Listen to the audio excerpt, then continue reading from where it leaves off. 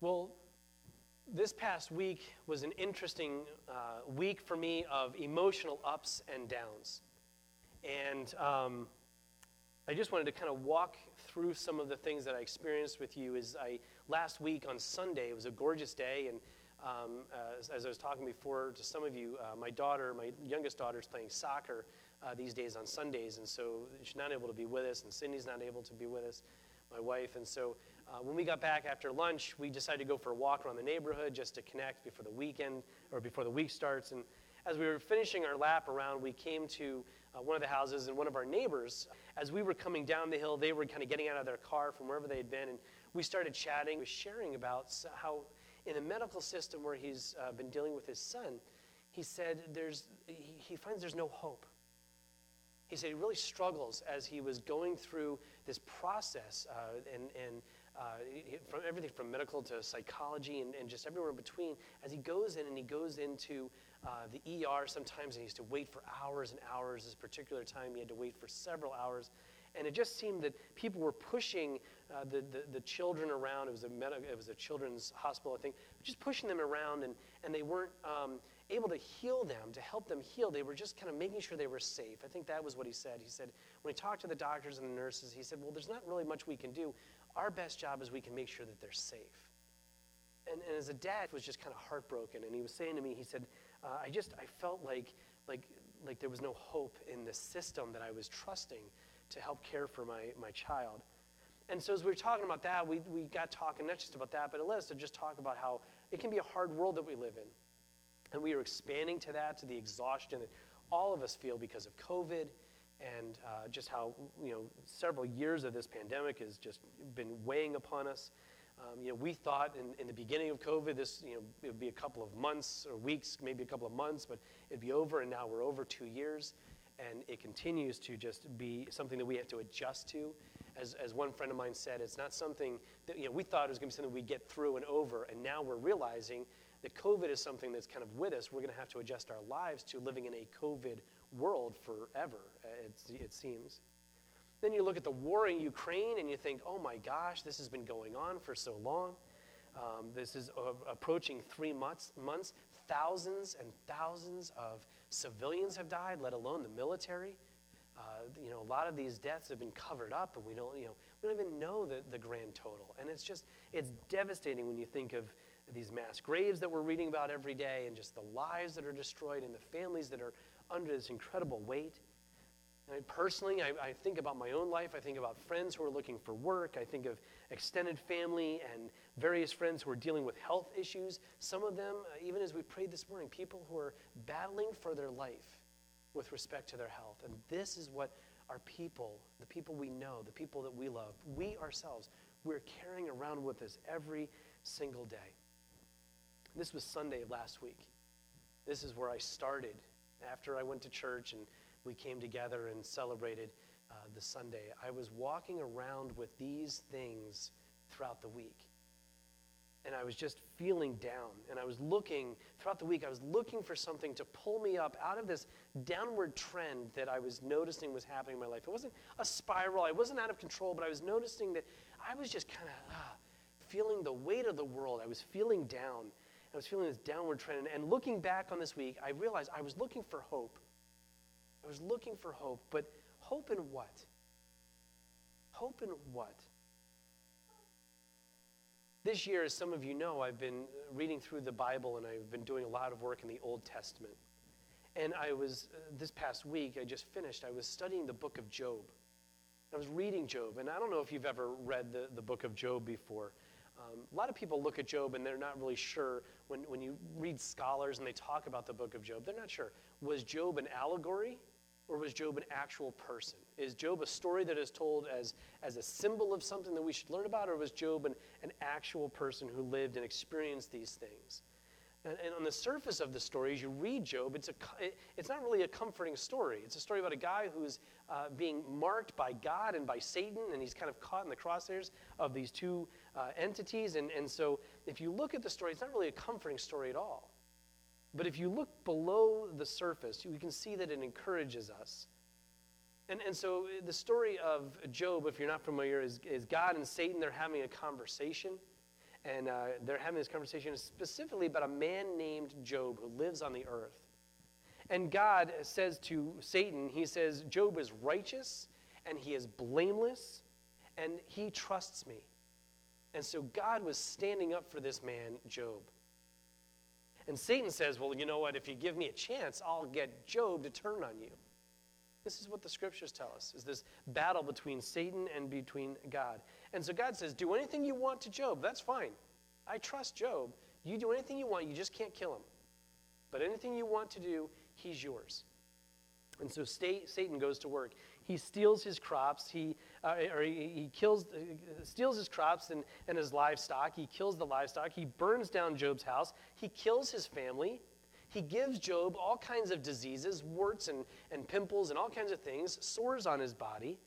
And if that's not enough, if he hasn't had everything removed from him and his body just being broken down, if that's not enough, Job has these 3 friends who are not encouraging at all. They show up to kind of encourage him, but they're not encouraging at all. They keep saying, man, you are just in a pit of despair. You should just curse God and die. Turn your back on God and die because God has turned his back on you. And through it all, through this whole story, Job remains steadfast. He remains steadfast. He remains true. He remains pure. And he remains hopeful in God. He remains steadfast through the whole thing, except in one thing. Towards the end of this whole saga, this whole story, at the end, he defends himself against his friends, and he throws God kind of under the bus. As his friends have been barraging him and telling him he's a wreck and he's a mess and he should just give up on God and he should try and die, as he's going through this whole thing, he in a moment of defensiveness, he kind of throws God under the bus and he cries out. He says, I don't know why any of this is happening. I'm blameless. Let me stand before God and prove that I'm blameless. I'll stand before God on trial. Right now, if God looks at my record, he'll see that I am blameless. And if God wants to hurt me like this, I will stand and answer for anything that I have done because I'm not wrong in this, is essentially what Job is saying. And although Job is truly a righteous man, as you read the story of Job, I feel like Job was actually standing up for us a lot of times. God looks at Job and says he's righteous. He's righteous. And the words that Job is crying out to share, I hear in my own voice when I think about how I've been put upon in my own life.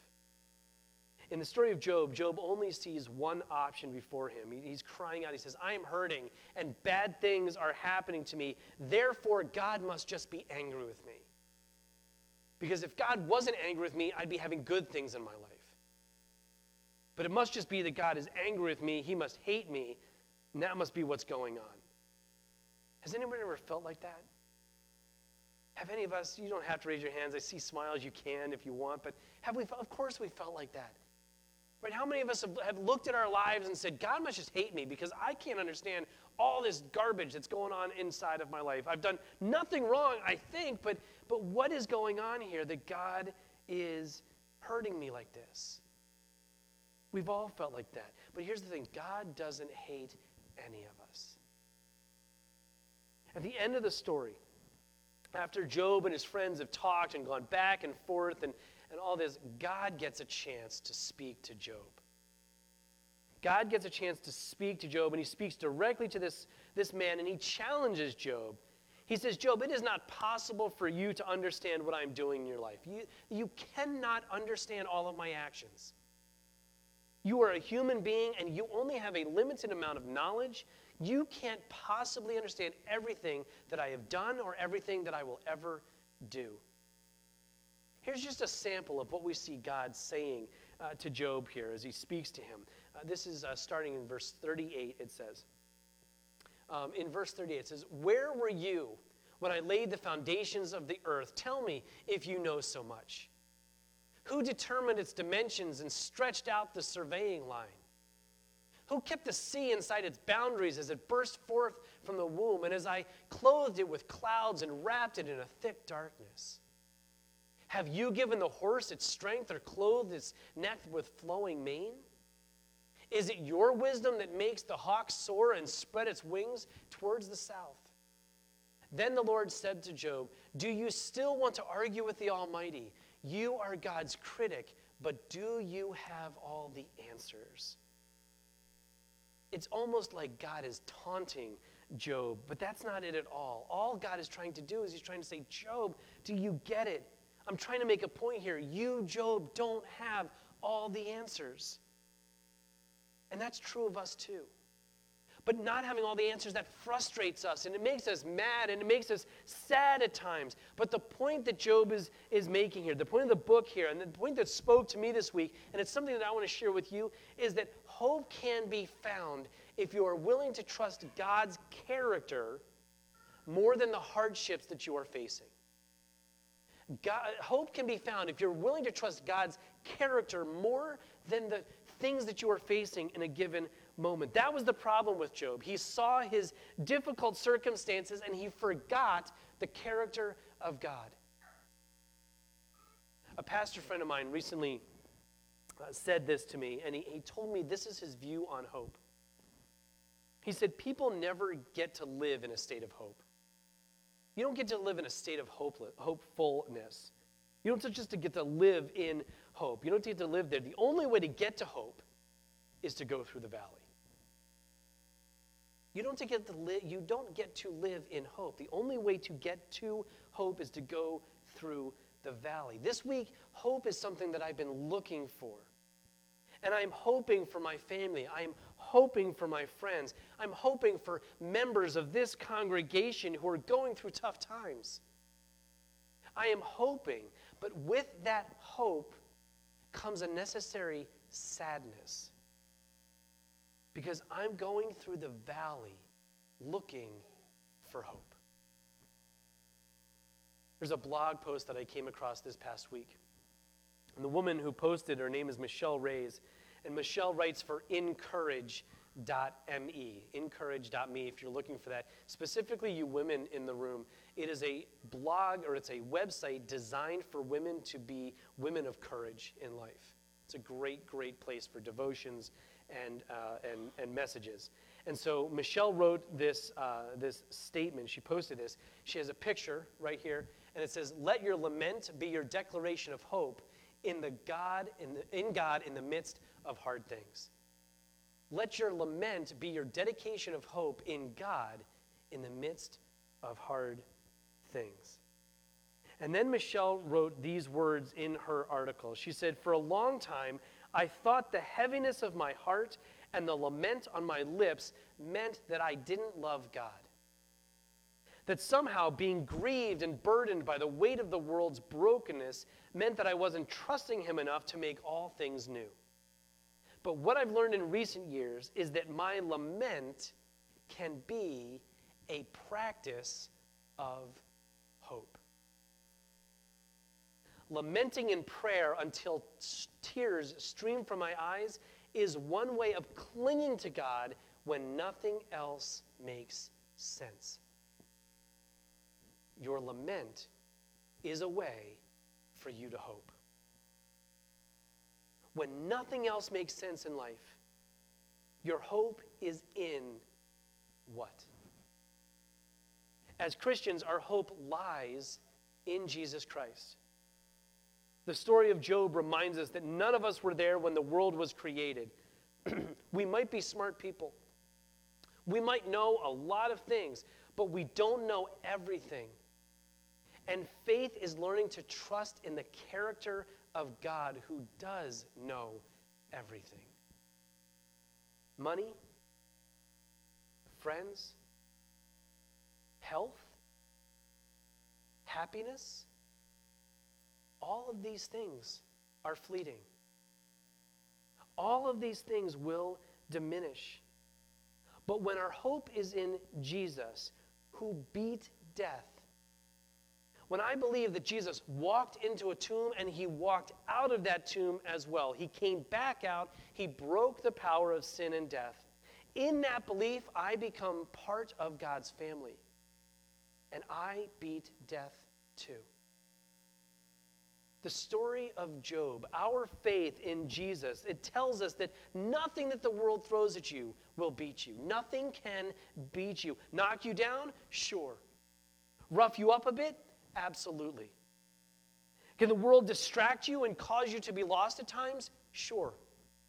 But beat you completely? Never. Never.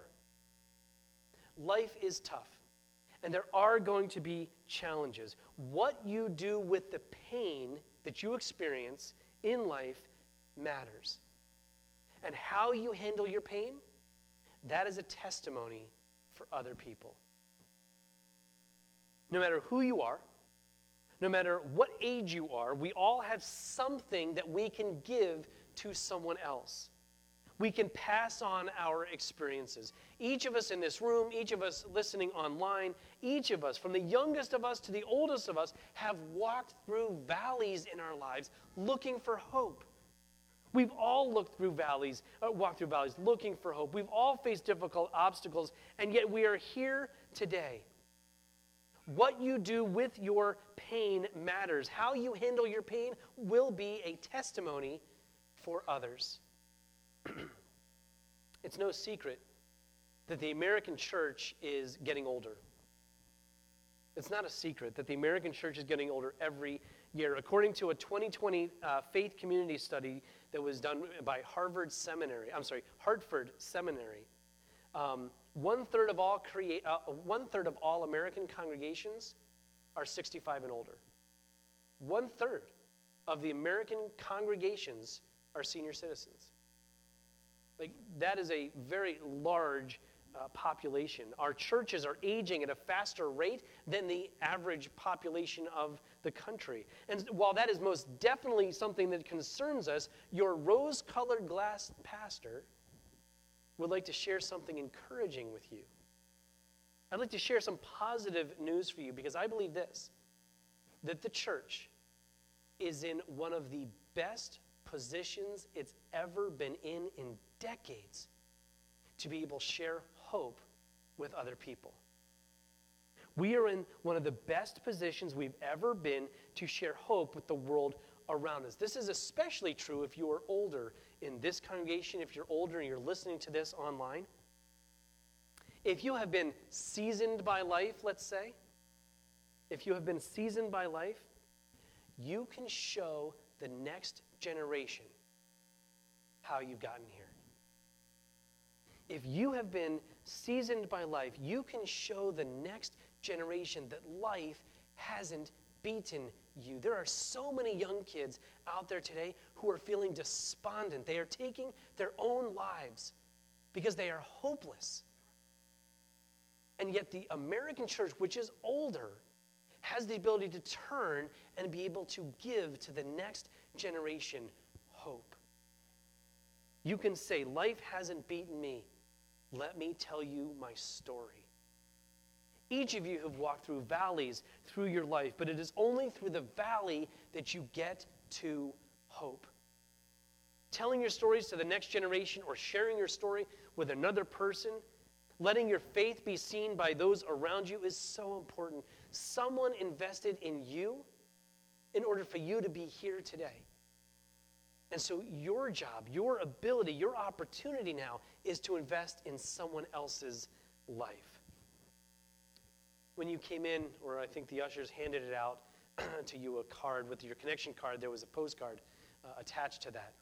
And I ask you to pull out that postcard if you can. And I neglected to put a place for your name on it, so if you're willing to do that, please put your name on that. But there are several boxes on that.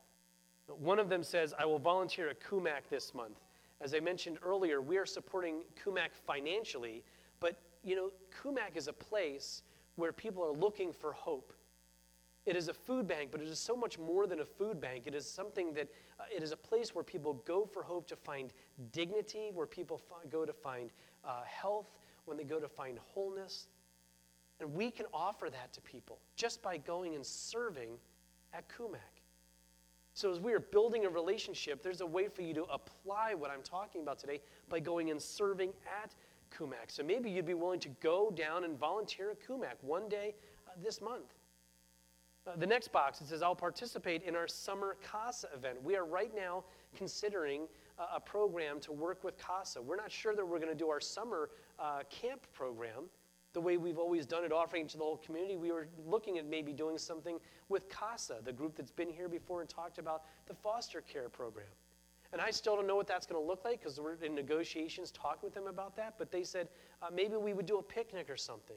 Well, maybe we as a church could do something and support the foster care system in our community and love those kids and love those parents and love those people by just opening our doors and being welcoming and friendly and showing them hope through our actions. So maybe you'd be willing to participate in our summer CASA program. Here's one. The Bible app that we have on our phones that I talk about all the time, I would ask you to find the one on the YouVersion Bible app that we put on, and there's an actual study. You can type it in, just Finding Hope in Job. There's a study called Finding Hope in Job. It's a 5-day study. And it has a devotional for the day, a 1-minute devotional. It has a scripture passage from Job, and it has a prayer. And so you could maybe say, I'm going to do that this week, and I'm going to learn how I can find hope in the study of Job. And then maybe there's something else. Maybe there's something I'm not even talking about here. These are just small things. Maybe there's some way that you can identify, I'm going to share my life today with someone else in this way, and I'm going to try and provide hope for someone else. Just by your willingness to serve, just by your willingness to look at this card and check a box or to do something, you are showing others that you have hope. You don't have to have it all together. You could be going through a really difficult time. You could be in the valley right now. As you're sitting here, as you're listening online, you could be sitting in a valley. You don't have to have all the answers. But God will use your gift to do something for someone else. If you use that, if you bring that hope out into the world and the world around you just by you sharing your life. Though tears may stream from your eyes, you are clinging to God. And when you show by example that hope lives in you, you are able to give hope to others. And so I'm going to ask you today to fill out that card and put your name on it, as I said. And then before you leave, I would just ask you to put it in the offering box. Give it as an offering to God. And also by doing that, I will collect those, and what I will do is I will read over those, and I will pray for you, and I will support you any way I can. If you're online, just let us know on Facebook if you're willing to, what you're willing to do, or you can email me directly, pastor@Wayne Presbyterian, if you want it to be more private. But no one's going to be looking at these but me.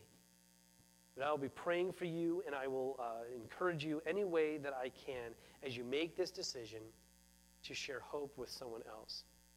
And as you do this, as you step out those doors today, as you think about your life as a beacon of hope, no matter where you are in your journey of faith, you can be a beacon of hope to someone else. And may hope in the world increase as you grow to serve other people and share hope with them. Amen. Let's pray. Heavenly Father, I thank you for this day. I thank you that you are a God of hope. Lord, we are so grateful for the words of Job and for your Bible that is before us, that encourages us and it challenges us. And Lord, we want to hear your Holy Spirit working inside of our lives and showing us that even as we are walking through the valley of the shadow of death, we will not fear evil, Lord, and we will learn to live out our hope. So Lord, help us to cling to you, even as our lament, even as tears are rolling down our faces, Lord. May our lament be a symbol of hope, both to us and to others. And we pray this all today in Jesus' name. Amen.